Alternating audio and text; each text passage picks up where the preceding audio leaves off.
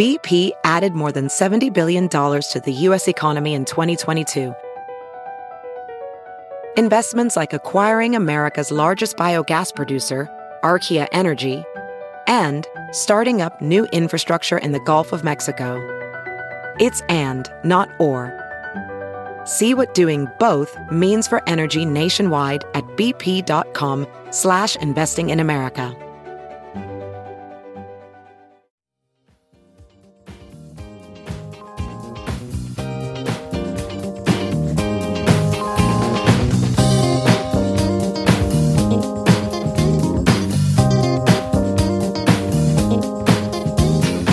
And now, the list of things that you can buy at the Chicago Reader store at chicagoreader.com. Things to wear like Chicago Reader hats, t-shirts, bandanas, and face masks. Things for your daily life like the Chicago Reader camping mug, Chicago Reader tote bags, and a Chicago Reader reporter's notebook. Things for you to read like our Reader recipes, the Chicago Reader 420 Companion, our Chicago Reader Best of book series from journalists Maya Dukmasova, Mike Sula, Ben Jarofsky, and Lior Galil, the Chicago Reader coloring book, and the Chicago Reader Stay Home puzzle. Find the Chicago Reader store at chicagoreader.com and show your support for the nation's first free weekly newspaper since 1971.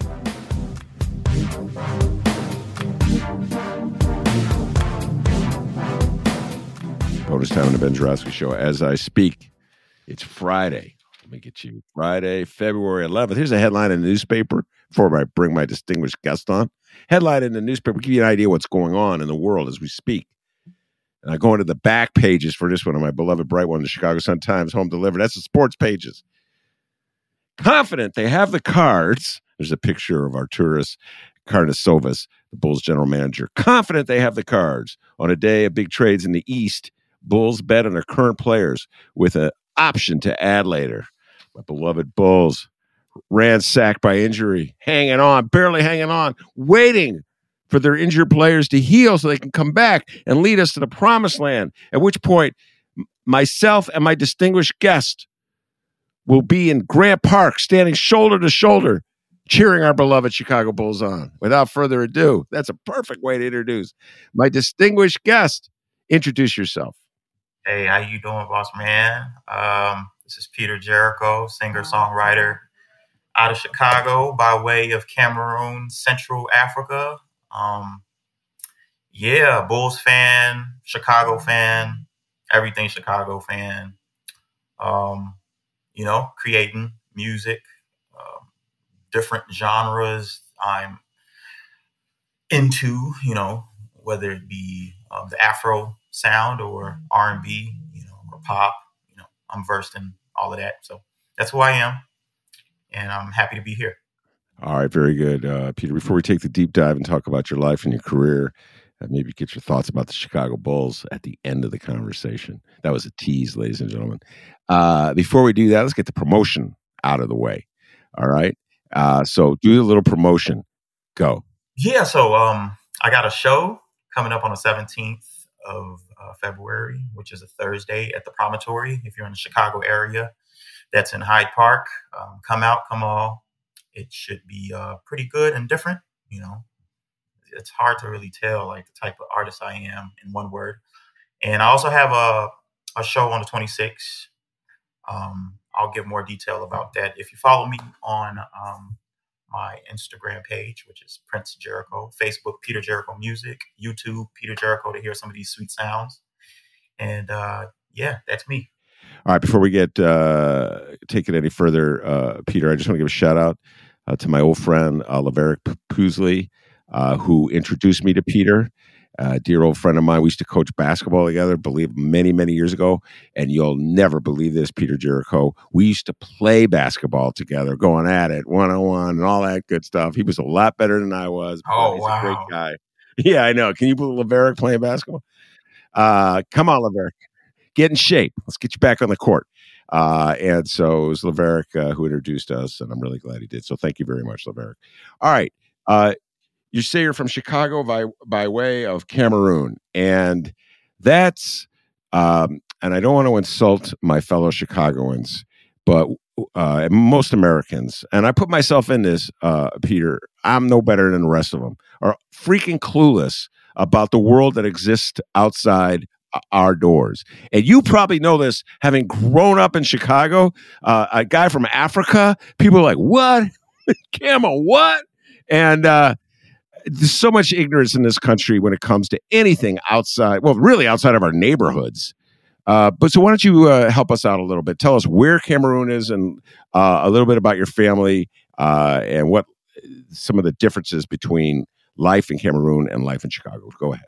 Yeah, so I was born here to obviously African parents who migrated here in the 70s to finish off school, to get their master's degrees and all of that type of stuff, which is awesome for, some Africans coming over here in the 70s. Wow. Um, but my dad didn't like it here. He wasn't treated the way he felt he needed to be treated with what he had accomplished. Those were some tough times too, right? The 60s, 70s in America. We migrated back to Africa in the late 80s. And that's basically where I kind of had my little toddler years, getting into teens. And then I moved back to Chicago in the 8th grade. So I got a lot of that, the youth, trying to learn lessons in life at a young age from both of these cultures. And Cameroon, being in Central Africa, is French speaking predominantly, and English speaking 20%. So it's basically the opposite of Canada. Canada is, 80% English, 20% French. And obviously we're a third world nation, but very good at soccer. That's how our name has been on the map, especially since we just hosted the African Nations Cup, which was a big deal because I don't think we've had one there since the 70s. So that was the first one in my lifetime. I'm lucky enough to have gone and witnessed it.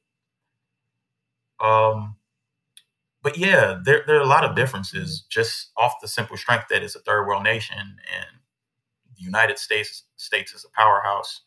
So we as Americans over here tend to not pay attention to countries that are not powerhouses. And I experienced a lot of that growing up, being called names and all of that, being an African. But, we're kind of growing on people now, especially with music. So,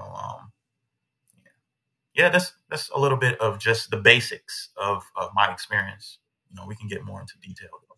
So you said your father wasn't treated the way he felt he should be treated when he first moved to the United States and was living in Chicago in the 60s and 70s. Elaborate a little more on that. What do you mean by he wasn't treated the way he felt he should be treated? Yeah, so my dad is a journalist, more so for radio back in his day. My dad is almost 80 years old, and so he's an OG.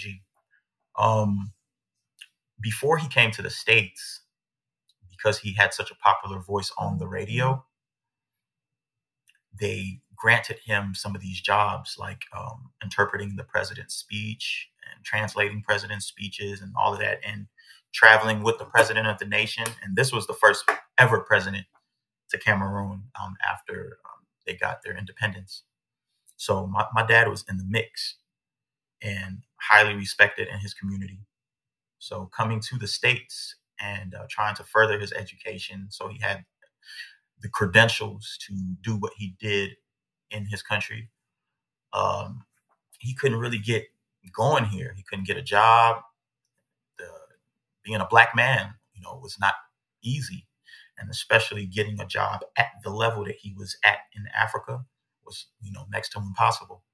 So I think that kind of took a hit on his ego, first of all, and made him realize that his home country or his home continent is where he probably would thrive the most. And he never came back. Is your father still in Cameroon, or did he come back to Chicago too? No, he's still in Cameroon. He never came back after he left in the 80s. Visited a few times, but never came back to live. So when you came back in 8th grade, Where did you go to school, and talk about that? Now you're really, quote unquote, an African in Chicago, and I know people have certain prejudices and stereotypes that you had to deal with. So talk about that. Yeah, so when I came back, when I was about 12, 13, I came to live with my sisters because my sisters are much older. Like I said, I have an older pops, an older mom, so I have older siblings. And so they remained in Chicago. So me coming back, I was, I guess, dependent on them to kind of, guide me through this big world, called America. But they can't go to class with me every day. So yeah, so I had a pretty tough time trying to incorporate myself into this system. I didn't really know much about how a classroom functioned because I had never really schooled here besides like a little bit of kindergarten. So I got teased a lot for just not knowing the different ways in which I'm supposed to comport myself, and that really took a hit on me, and it made me focus on things other than studying. Made me want to fit in more than anything, and till today, I still feel the effects of that, of knowing that, hey, man, what was the most important thing back then was just to fit in. There's a lot of gang culture here. There's a lot of racism here. You don't want to stand out too much. You might, you might lose your life, like literally. So I took that as a number one priority, even over schoolwork, which, it is what it is. And so when you're trying to fit in as an eighth grader, living on the north side of Chicago, what are you doing to accommodate the needs to fit in? So when I moved back, my sister actually had gotten married, and they lived on the west side of Chicago initially. And so just that summer, the summer that I came back is when they moved to the north side. So that whole summer I spent time on the west side of Chicago in 1990, whatever. And it was rough, but at least I was around black folks. I was around black people. And you know how segregated Chicago is. And so moving to the north side was already a culture shock by being around neighbors who did not look like me. And me not really knowing much about the Hispanic race here, because in Africa we didn't have much of anything. I know they're Equatorial Guinea, I think they speak Spanish, and maybe a few other countries have Portuguese, descendants or whatever. But in Cameroon, it's the French and the English, and most of West Africa. So I had no clue about who Mexicans were, who Puerto Ricans were. And so being thrown into that mix and them having their own culture, them having their own gangs, like I had to make sure that I didn't stand out too much, not just being African, but even being black. Like I had to find a way to fit in, period, and not come off as a threat. And I think that was the number one thing. Lucky for me, I was real tiny in high school and in eighth grade. I shot up in height later on, but whew, so that helped me in the sense that I didn't come off as a threat. But it was just that, man. It was just trying to be funny, learn the American jokes, and try to crack some jokes with the kids, and take being ridiculed well and smile it off, and showcase what I could do. And one thing that I could do back then was sing. And that helped me a lot, man, till today. So talk about that. You could sing. So how would you back then? What kinds of songs? What kind of were you singing? What music were you into that you used to win over the skeptics, if you will, in school? So I guess me being born in the States and moving back to Africa, I always was looked at as the American in Africa. So growing up, I always was interested in this America, of course, right? So we have access to music. That's the one thing that we're in tune with in outside of America, or everybody's in tune with, is sports, music. And me being from Chicago, I knew about Michael Jordan, and that's what got me into sports, basketball, and the songs that come across to the world. From Michael Jackson to all the big stars, to Janet Jackson's Motown. I knew a lot about Motown. I think leaving the States in the 80s, we had a lot of VHS tapes that we recorded, a bunch of stuff on TV. And I just thrived off of that. The records that my parents had from Whitney Houston on, and also gospel music. And me being in the church, my family was very religious. I loved gospel, and then got into Negro spirituals, which kind of gave me insight on how Americans sing and where the blueprint of the R&B sound comes from. So that's why I'm capable of doing certain things with my voice, by listening to Negro spirituals on cassette back in the days. So yeah, some of that helped me grasp some of the newer songs when I came back from, God forbid, R. Kelly and the Ushers, all the popular artists at that time in the 90s. That's what I was singing to the girls, and I ended up singing an R. Kelly song for my graduation, which was "I Believe I Can Fly." From 8th grade graduation, they gave me the, R. Kelly's messed it all up for everybody's everybody's childhood memories. So many people saying "I Believe I Could Fly" at their graduation. Now you can't even touch any of this music. Yeah, you can't touch it. This has been a topic of conversation all week on the show. I wrote a story in the Reader jokingly. It was serious too, about an old rock and roller named Eric Clapton, who's a rock guitarist way before your time. So anyway, yeah, well, Eric Clapton has lost his mind and he's gone the MAGA route. So he's become a Trumpster. And I didn't really like his music that much anyway, but because he's a MAGA guy, and I have lefty politics, Peter, so I'm like, I don't want to deal with Eric Clapton anymore. I'm officially boycotting Eric Clapton. All right.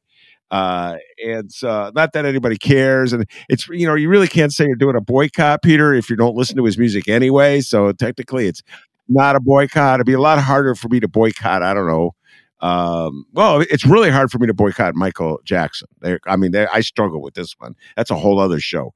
And so the other day though, I'm driving in the car, and the one Eric Clapton song I like, which is a song I know you never heard of, and I know DJ Nate, who's producing this show, has never heard of because it's ancient, but it's called Layla. It comes on, and it's got these double guitars leading off, and I just started playing air guitar.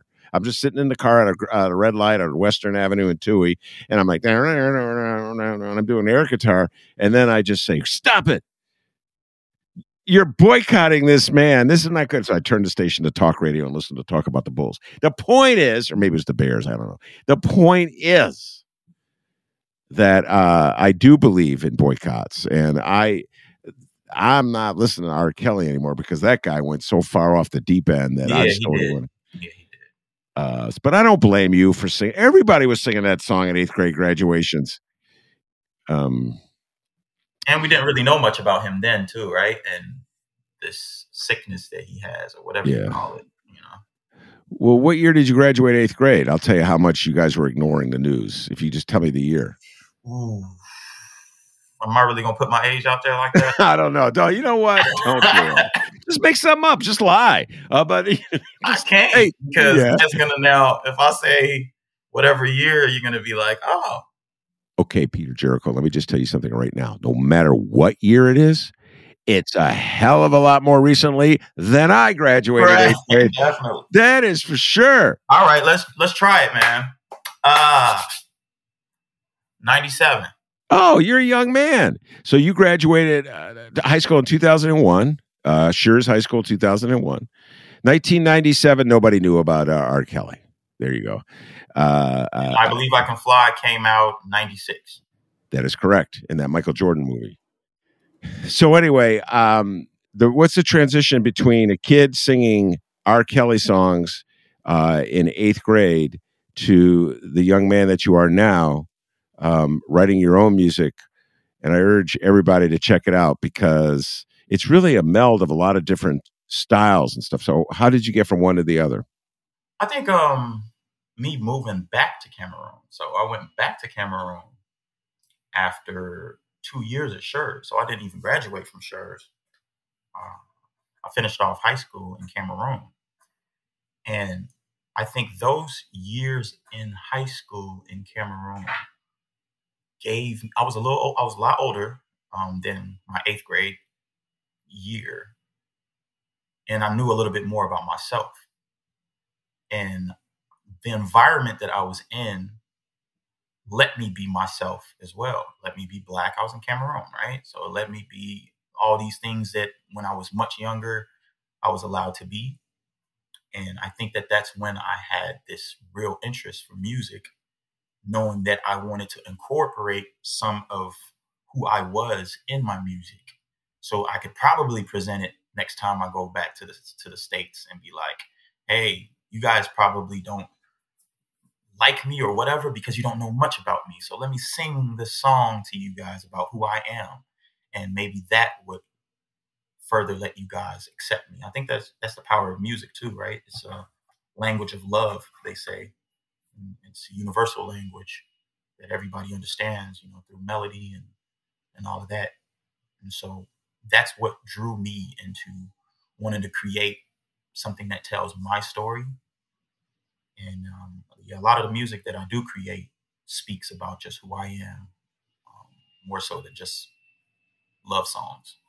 But I do a little bit of everything. And so, have you been producing your own music ever since that moment when you were moved back to Cameroon, or was there a period where you were off doing other endeavors? Yeah, man, my life is all over the place, man. So that's just when I had a realization that I love music and it could be part of my life. I'm not entirely sure I was sold on wanting to write at that time yet, but I went to college in Canada. So yeah, I'm everywhere. So I was back in Vancouver, British Columbia, which is West Coast, and I was there for 3 years, and that's when I officially realized that I didn't really know what I wanted to do in life besides music. When I was in college, I couldn't really figure out a major. I couldn't really just figure out what interested me besides singing, and I've been singing my whole life, right? It's gotten me out of so many different situations. It's helped me survive. It's kept me alive. So why not invest some time and prioritize music and see, where it takes me? And so that's where my journey kind of began, was after a couple years of college, realizing like, yo, I kind of want to devote some of my life or a lot of my life to music. And then, over time, I kind of, because I'm starting grassroots, I don't really have the help of parents or even siblings at the time because I was by myself. I was in Canada all alone, no family. So it was more so just me trying to figure things out. Okay, how do I get in a studio? How do I get on a show? Like everything was grassroots, like me figuring out from scratch with friends that supported me, just supported the talent, but basically strangers to me. So it took a little longer, to kind of figure that out. But I think I caught my first break writing for an artist in about 2009. And that's when, I got publishing and saw an actual check come in. And I'm like, okay, we're going somewhere, So, yeah, that's basically where it started off. And were you living in Chicago or Canada back then in 2009 when that first check came home? I was back in Chicago. So what keeps drawing you back to Chicago? I mean, this seems to be a steady theme in this narrative. You came here, you left, and then you came back. Then you left, and yet you came back again. What is it about Chicago? So many times, man. I've left so many times too. Man, I could tell you about, man, I lived in LA, Oakland, Massachusetts for 3 years or 2 years or so. But I always come back to Chicago. I think it all started in Illinois, man. I was born in Aurora. Chicago is the major city. Chicagoans love Chicago. Um, I've always just been surrounded by family here because I got a lot of family here. My sisters still live here. Got a lot of aunts and uncles that went through Chicago. Some still here. It's just home. You know, Cameroon is home as well, but everything that I've ever known about the states that I tie myself to, especially as a kid, has been Chicago. Especially with Michael Jordan playing there. Come on, man! I'm like, that was ridiculous. And then I started liking artists like R. Kelly, who were all from Chicago, and I just spoke highly of Chicago every time I was away. So it always felt like I wanted to, go back and learn some new stuff about Chicago so I can go and tell the world about Chicago. And then another thing is lately, or well, I wouldn't say lately, but Chicago's had a bad rap, right? For the murders and all the different political things that have happened over the last 20 plus years. And that's just off of my time. I know that there was, so much going on in Chicago even before, my memory, as far back as my memory takes. But I enjoyed my time here, man. And I always wanted to come back and tell people like, man, Chicago isn't so bad, man. We have a beautiful downtown. The people are nicer than the people in New York, especially downtown. We just have this crime thing that we can't get past. But I've thrived in it. I've lived in the bad neighborhoods. I've seen the gangs. I've seen all of these things, and I've survived it. So I felt like, hey, this is me. Like if I survive this place, I better live here too. I mean, yeah. So I've struggled with Chicago my whole life, Peter. Not to use you as a therapist, but let's just and I was not raised here. I moved here in '81, and half the time I say to myself, "What am I doing in this godforsaken city?" And then it's really twisted and weird and perverse. When I leave Chicago and I'm somewhere else, I'm constantly thinking about Chicago and I'm following the news. And when I land and come back to Chicago, I was always like, oh, yeah, I'm coming down Irving Park Road. Oh, yeah, Chicago. Yeah, I'm back. So, yeah, I know what you're saying. It's really hard to get away. It's captivating. I mean, we could do a whole show about crime in Chicago. We do a lot of talk about that. My theory, and I get your thoughts on this before we delve into some of your songs, is that Chicago, very strong in Chicago, very prevalent in Chicago, and you can hear it in some of the rap songs that come out of Chicago. And Chicago has always had what I call a retaliation culture. And Chicagoans are very proud of the fact that if you punch them, they will punch you back. And that's metaphorically speaking. Now it's shooting or knifing or what have you. And that goes back to the days of Al Capone. Chicago's are tough, and they're politically speaking, they're the biggest bunch of wimps in the world. They let powerful people boss them around all the time, which is so ironic. You get the biggest, baddest, toughest Chicago guy talk about how tough he is, and then I can't say that, Ben. I can't say that on the air because I'll get in trouble. I'm like, man, you're so tough. Where's that toughness when I need it? But they're tough on each other. You know what I'm saying? So that's my theory. What's your thoughts about my theory? Yeah, I agree with it fully. I kind of think that any sort of minority and I'm not necessarily calling Chicago a minority per se, but when you don't have power, you tend to take out stuff on each other, but you're still scared of authority. And I think that that's what we suffer from. I think that that's what the Black population suffers from as well, individually. Like we kill each other, of course, right? They say, but we're scared to go downtown, and you might go to jail if you go into the white neighborhoods or whatever. We're scared to. There's irony in that, right? Like I lived on the West Side for a stretch, and Oak Park, right? Like kind of separates, the furthest end of the West Side, to the suburbs. And they have beautiful homes there. And you'll never really hear much about these gangsters or whatever going over there and causing havoc because they're scared. But they'll destroy their neighbor's home and their neighborhoods. And you wonder, like, if you want, it would make more sense if you took from those who had, as opposed to taking from your neighbor who has just as little as you do. But it's just what it is, and I think that it's just from being in Chicago. But so many other cities are just as bad, just as corrupt. Maybe they're better at hiding it. In that last riff, you sound a little like a member of the Chicago Chamber of Commerce, defending your beloved hometown. Ben, yeah, it's bad here, but it's really bad at Cleveland. You ever been in Cleveland, Ben? Okay. All right.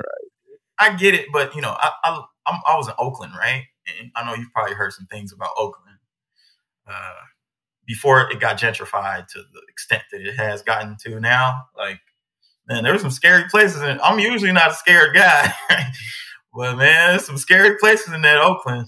And I'm like, whoo, what am I doing here? Same with LA, right?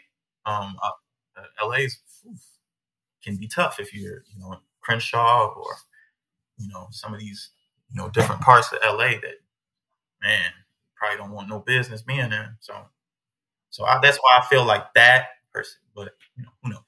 There's a movie from the 90s, way before your time, so there's no need that you would know it, but it's called Devil in a Blue Dress, and it takes place in Los Angeles. And in the movie, Don Cheadle plays this really tough guy that comes from Houston. And it's like Houston is the tough. Like the people in LA can't believe Don Cheadle is hilarious in this movie, but it's Houston that's the tough place that people can't believe, And he's from the third ward, I think it is, in Houston. All right, have you ever articulated any of these themes in a song? And if so, talk about it. Just quote the song, cite the song. Talking about people are frustrated with their relative powerlessness in terms of the larger world, so they take it out on other powerless people who live nearby them. Have you ever dealt with that theme in particular in any song? Yeah, absolutely. Like if you check out a song I have called West Side Story, actually, it's like me comparing it to the play and the movie, but just speaking on being from the West Side and comparing the Black folks to, let's say, the Hispanics in that play. How we kind of like battling, and the white group in that play, I kind of compared it to the police, right? And how we are kind of like battling, the different authorities, and we kind of are killing each other as well while doing this. And so I have that West Side Story, and I have a song called Black Excellence, which speaks on us killing each other as well, and also speaking to us to be great, right? Like speaking about Black folks just finding a way, through adversity to just be great people, like we've always been, and having the ability to be. And man, I got a lot of songs that talk about stuff like that. I have a song called Cap, which is colonized African people, which just speaks about us being trapped, right, in this world where nobody really cares for us. We don't, oh, no, I'm an African. You say you don't love me, but you want my melanin. It's just like they want to be us, but don't want to be us. It's just kind of that tricky position, right? And that's what we've experienced as Black folks in this country. And I put myself right in the mix because I've lived in this city, I've lived in this country, and from a distance, you don't look at me any different than just another Black man. And I've faced stuff. I got beat up by police before, in Markham, which is known for its corruption, at least at the time. Tricky part is there were Black cops, but that's what it is, right? They're their own gang, whether they're Black, white, Hispanic, Asian, whatever. They stick together and they have a certain view on Black people and what they stand for and how much of a threat they are. So they act accordingly. And these are the things that we deal with while dealing with crime in our neighborhoods. But it is what it is. You have a song with a line, and I told you I was going to recite the line and then ask you to do a riff on it. And now I am going to apologize in advance because you won't hear the poetry in the line with me just saying it, ladies and gentlemen. You have to hear Peter do it. So I apologize in advance for butchering your work. I say this line a lot. I really like this line. You used to laugh at our funny names. Now you want to Wakanda everything. And I was not a big fan. Don't get mad at me or anything of the Black Panther movie. I don't really like what are the comic the Marvel comics? Isn't that what it is? I don't really like those. There's Marvel. You're probably a huge fan, but they're so they're so predictable. Each movie is exactly the same with the same, like, here comes now 20 minutes of some computer generated fight scene that's really stupid, you know what I mean? And there's like some witty conversation, usually dialogue at the outset of the movie. And then they go, well, we're exhausted from writing that dialogue, so we're going to fill it up with 90 minutes of just filler. So I pretty much put Black Panther in that category, but it was a huge hit in this country, as you know, and everybody's Wakanda this, Wakanda that, and doing this thing. And when I heard that line, I was like, Peter Jericho, you went into my head. So, first of all, why don't you do the line so people can appreciate it, so they don't just hear my butchered rendition, and then talk about what you're getting at with that. So go ahead, Peter. Go up, pull up. It's a celebration. We done grown up. You used to laugh at our silly dreams. Now you Wakanda everything. You want the blood diamonds and gold chains. Which one of you inspired a real change? See, you want to ride, but don't want to die. You want to win, but don't want to try. So it's basically, yeah. So I agree with you on the Marvel thing. I kind of compare it to like wrestling, that yeah, it's supposed to be a child thing, right? But these kids grew up, and now they're 50, 60 years old, still like, oh my God, Batman. Oh my God, Santa Claus. It's basically the same thing. It's a bunch of grown kids who need some type of validation through that to appreciate Black people. So I saw a post that somebody said like, oh yeah, it's Wakanda. It's not like Black people had anybody like Martin Luther King or or Rosa Parks or all these people that stood up for Black rights. It took a fake comic to kind of give us inspiration and draw the country closer. But whatever works, right? I mentioned it for that reason too, but more so for the fact, like what I've been talking about. Africans are becoming more of a thing, right? We're kind of like a fad these days. We're in style, and I got all these girls that I know who are now dating African men. That's the thing. It's the end thing. What country are you from? Ooh, I want to do my ancestry background. I had a girl actually hit me up once and say she was from Cameroon, and I was like, wow, awesome, man. What part? And she was like, well, I did my ancestry test, and I realized that that's where my bloodline is from. And I'm like, what do you know about it? Well, I don't really know much about it, but that's where I'm from. I'm like, oh, you're just gonna claim it, know nothing about it, but go around telling people that you're from this place. But that's what it is, right? It's become a thing, even without people knowing about the struggles that go on in that nation. They don't know anything about the politics of that nation. They know nothing at all. But because it's an in thing to be something, people will jump on that bandwagon, right? That's basically what it is. It's bandwagoning. just, the whole African experience, just because, they're in. So that's what that part of the song was about. Used to laugh at our funny names, couldn't pronounce them, and now Wakanda. Yeah, that's funny. But I have to admit, I'm at confession time. I'm using you as a therapist, and now I'm using you as a priest. Confession time. I am envious of African Americans to a degree on this front, because they can link themselves to a land. You get what I'm saying? Like, I don't link myself to anything. I'm totally like drifting around the United States trying to find home. And Europe is where my ancestors from, and Europe tried to exterminate my people. So it's like, I definitely don't think of Europe as my home. I'm Jewish. A lot of Jews moved to Israel, but I don't think of Israel's locked into a war with Palestine. I don't feel at home there. So I'm stuck in Chicago.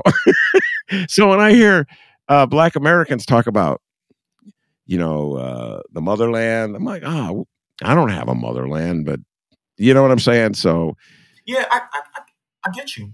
I think where the issue lies is how we left that motherland, right? And that disconnect.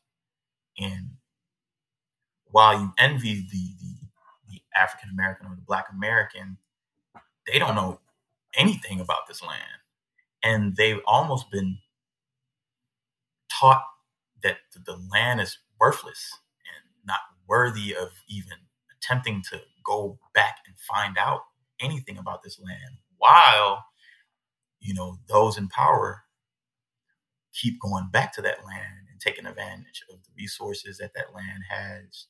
And I think that that's where it gets tricky, is because if we were able to even go back, I went back to Cameroon. I've gone back to Cameroon actually about maybe 6-7 times in the last 10 years. And there's always a growing population of another race that seems to have more power than those who are from there. And that's tricky.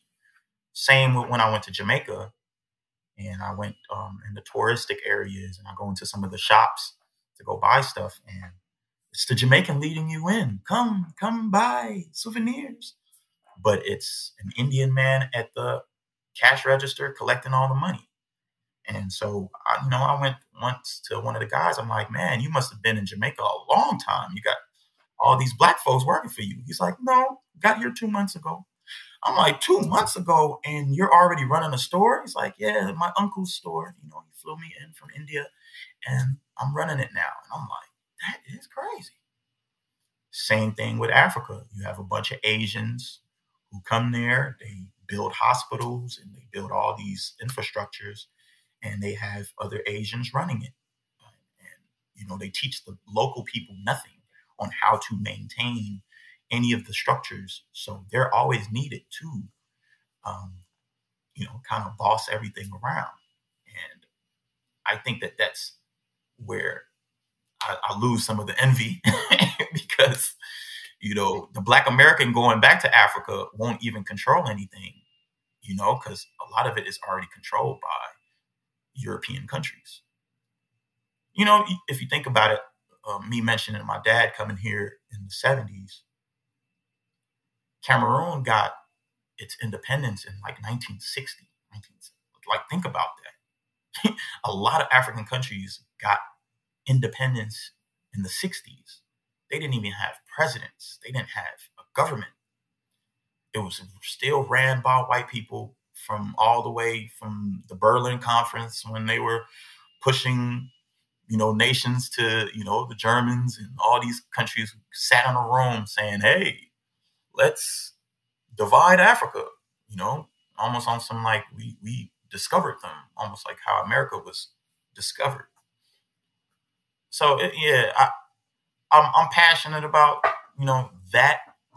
Also pushing the message to African Americans, hoping that they do find it in themselves to learn more about Africa and wanting to come and find a way to brother up with their fellow Black people.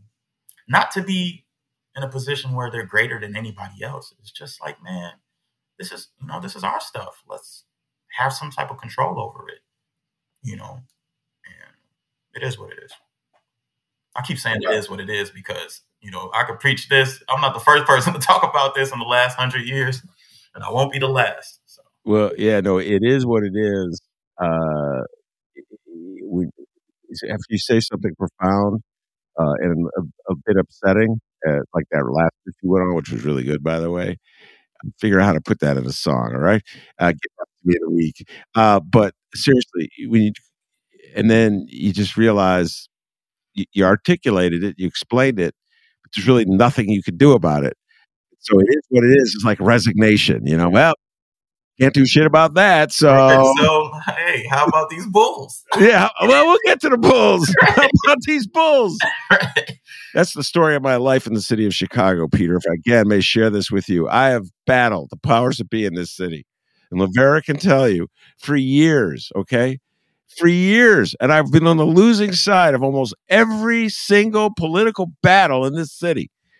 And I used to go into gyms back in the 80s when my kids were playing basketball, and that's when I met Laverick. And there would be like parents who I could tell were connected with the powers that be. Like sometimes, and I go, look, we're just parents. You could talk to me, if the sky's not going to fall, you talking to me. Okay.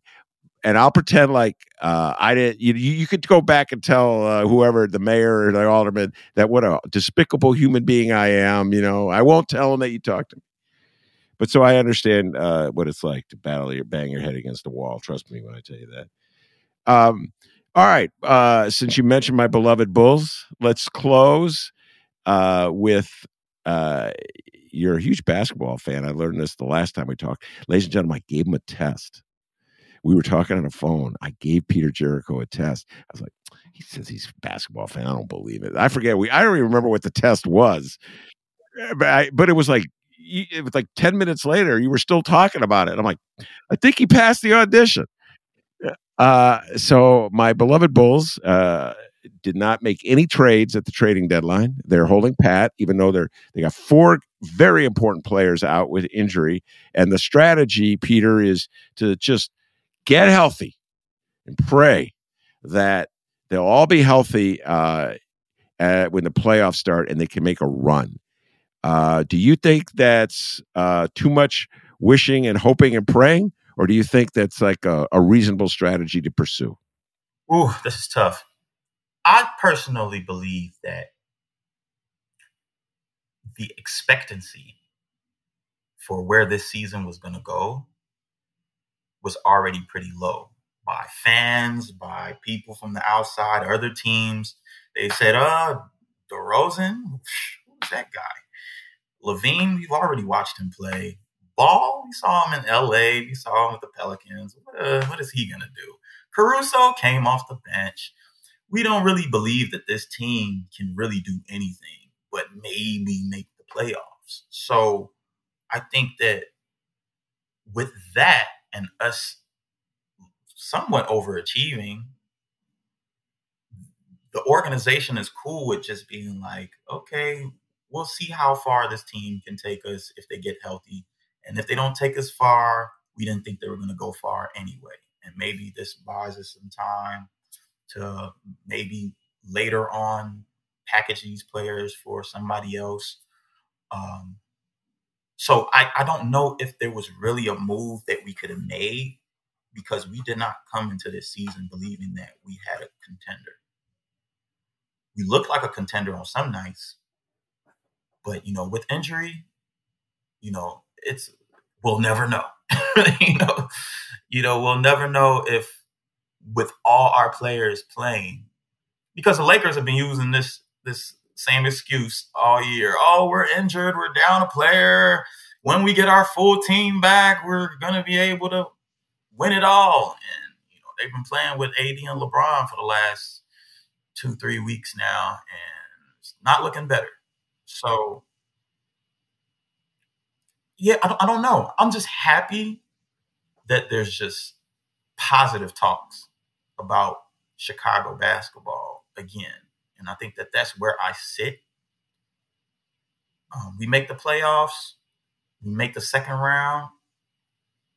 That's better than we've done since the Rose era. So, can I really be mad? Only one team wins it all. So that's that you're heading into it is what it is country on that one. No. I will. What I'm saying too, though, is the Suns look really damn good. Okay, and they're not even a team that, man, we can't beat the Warriors, let alone the Suns. We've not beaten a top 5 team in the league this season. We haven't beaten the Bucks. We haven't beaten the Warriors. We haven't beaten Cleveland, I don't think. Yes, we have. We just beat them. Yeah, we just beat them. Okay, they just made top 4 in the East. I don't even think they were top 5 in the league. No. Yeah, so they're not even top 5 in the league. So we've not beaten Philly. We haven't beaten, man, who's another team that's up there that we have not? No, I know this by heart. We haven't beaten Golden State Warriors. They've trounced us twice. We haven't beaten the Phoenix Suns. We haven't beaten the Milwaukee Bucks, although we should have won that game. Now you're giving excuses. But Grayson Allen, a total bum and a cheap shot and hardest, took down Alex Caruso. And I'll say this. Oh, Phoenix Suns are so happy. They think they're so good. They beat the Bulls. Devin Booker scored 38. I believe it would have been a different game. Yes, I'm heading into R. Kelly. I believe I can fly country on this one. I believe it would have been a different game had Alex Caruso, Alonzo Ball been there, and with a better, tougher defense. And so what I just say is this. We haven't beaten Miami. No, we haven't beaten Miami. We haven't beaten Memphis, I don't think. Yeah, we only played them once. But yeah, your point's well taken. We've been beaten up. We've been beaten up whenever we play these teams. So yeah, I'm just trying to look at the glass. What is that? How do they say it? Half full as opposed to half empty. And just say, wait till you see these guys when they come together healthy. It's unbelievable. No, I believe in the talent, man. See, here's the difference I make between the Lakers and the Bulls. And the Lakers, look, I am not quite sure about the chemistry of that team, even when they're healthy. Like, I'm just not sure about what they were thinking when they put Westbrook with Dave, AD, and LeBron. I just, what are they thinking? I thought they would be much better with Kuzma on that team, Alex Caruso on that team. With the Bulls, when they're full, everybody's there, I sense there's a chemistry there. There is a thought behind it that makes logic. They just got to be healthy. So that's, to me, what I see the difference. As great as LeBron James is, and he's the greatest of your generation, I don't understand how they thought they were going to have a winning team with. They looked at achievements as opposed to more so chemistry, right? You're looking at a team that has. Dwight Howard was a franchise player for Orlando. Melo was a franchise player for Nuggets and New York. Westbrook, franchise player. AD, franchise player. Obviously, LeBron. So we're naming 6. We actually have maybe 4 of those players that are on the top 75 greatest players of all time. So you're taking all these egos and you're putting them together and expecting them to gel. Everybody wants to touch the ball because they played where they were the man somewhere. Meanwhile, you take the Bulls where you have a bunch of guys who have been role players. Of course, they're going to buy into, let DeRozan and Levine shoot the ball and we can stick defense and score where we can. And there'll be chemistry, Yeah, a bunch of players who've been marginalized their whole career and written off, and I got huge chips on their shoulder. And I think of Javonte Green in this category. DeMar DeRozan. I mean, everybody laughed at him. So anyway, I knew there'd be another hour of basketball talk, so I better cut this off. Peter, one more time. You're immensely talented, and I urge everybody to go check you out. Tell folks where you'll be performing one more time. Yeah, I'll be performing at the Promontory on the 17th of February. Doors open at 7 p.m.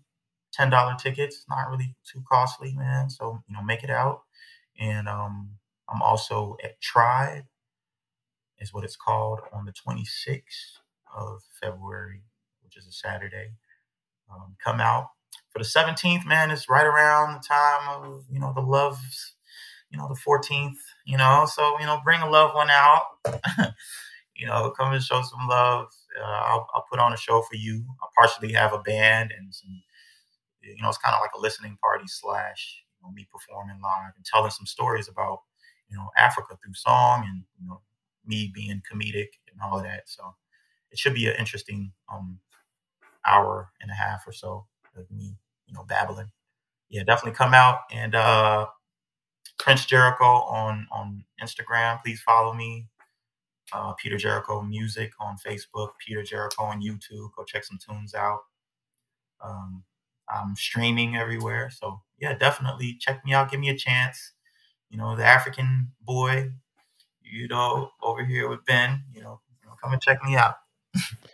All right, very good. Peter Jericho, it's a pleasure talking to you. I hope you come back, and great luck going forward. That's Peter Jericho. I'm Ben Jarofsky. Take care, everybody.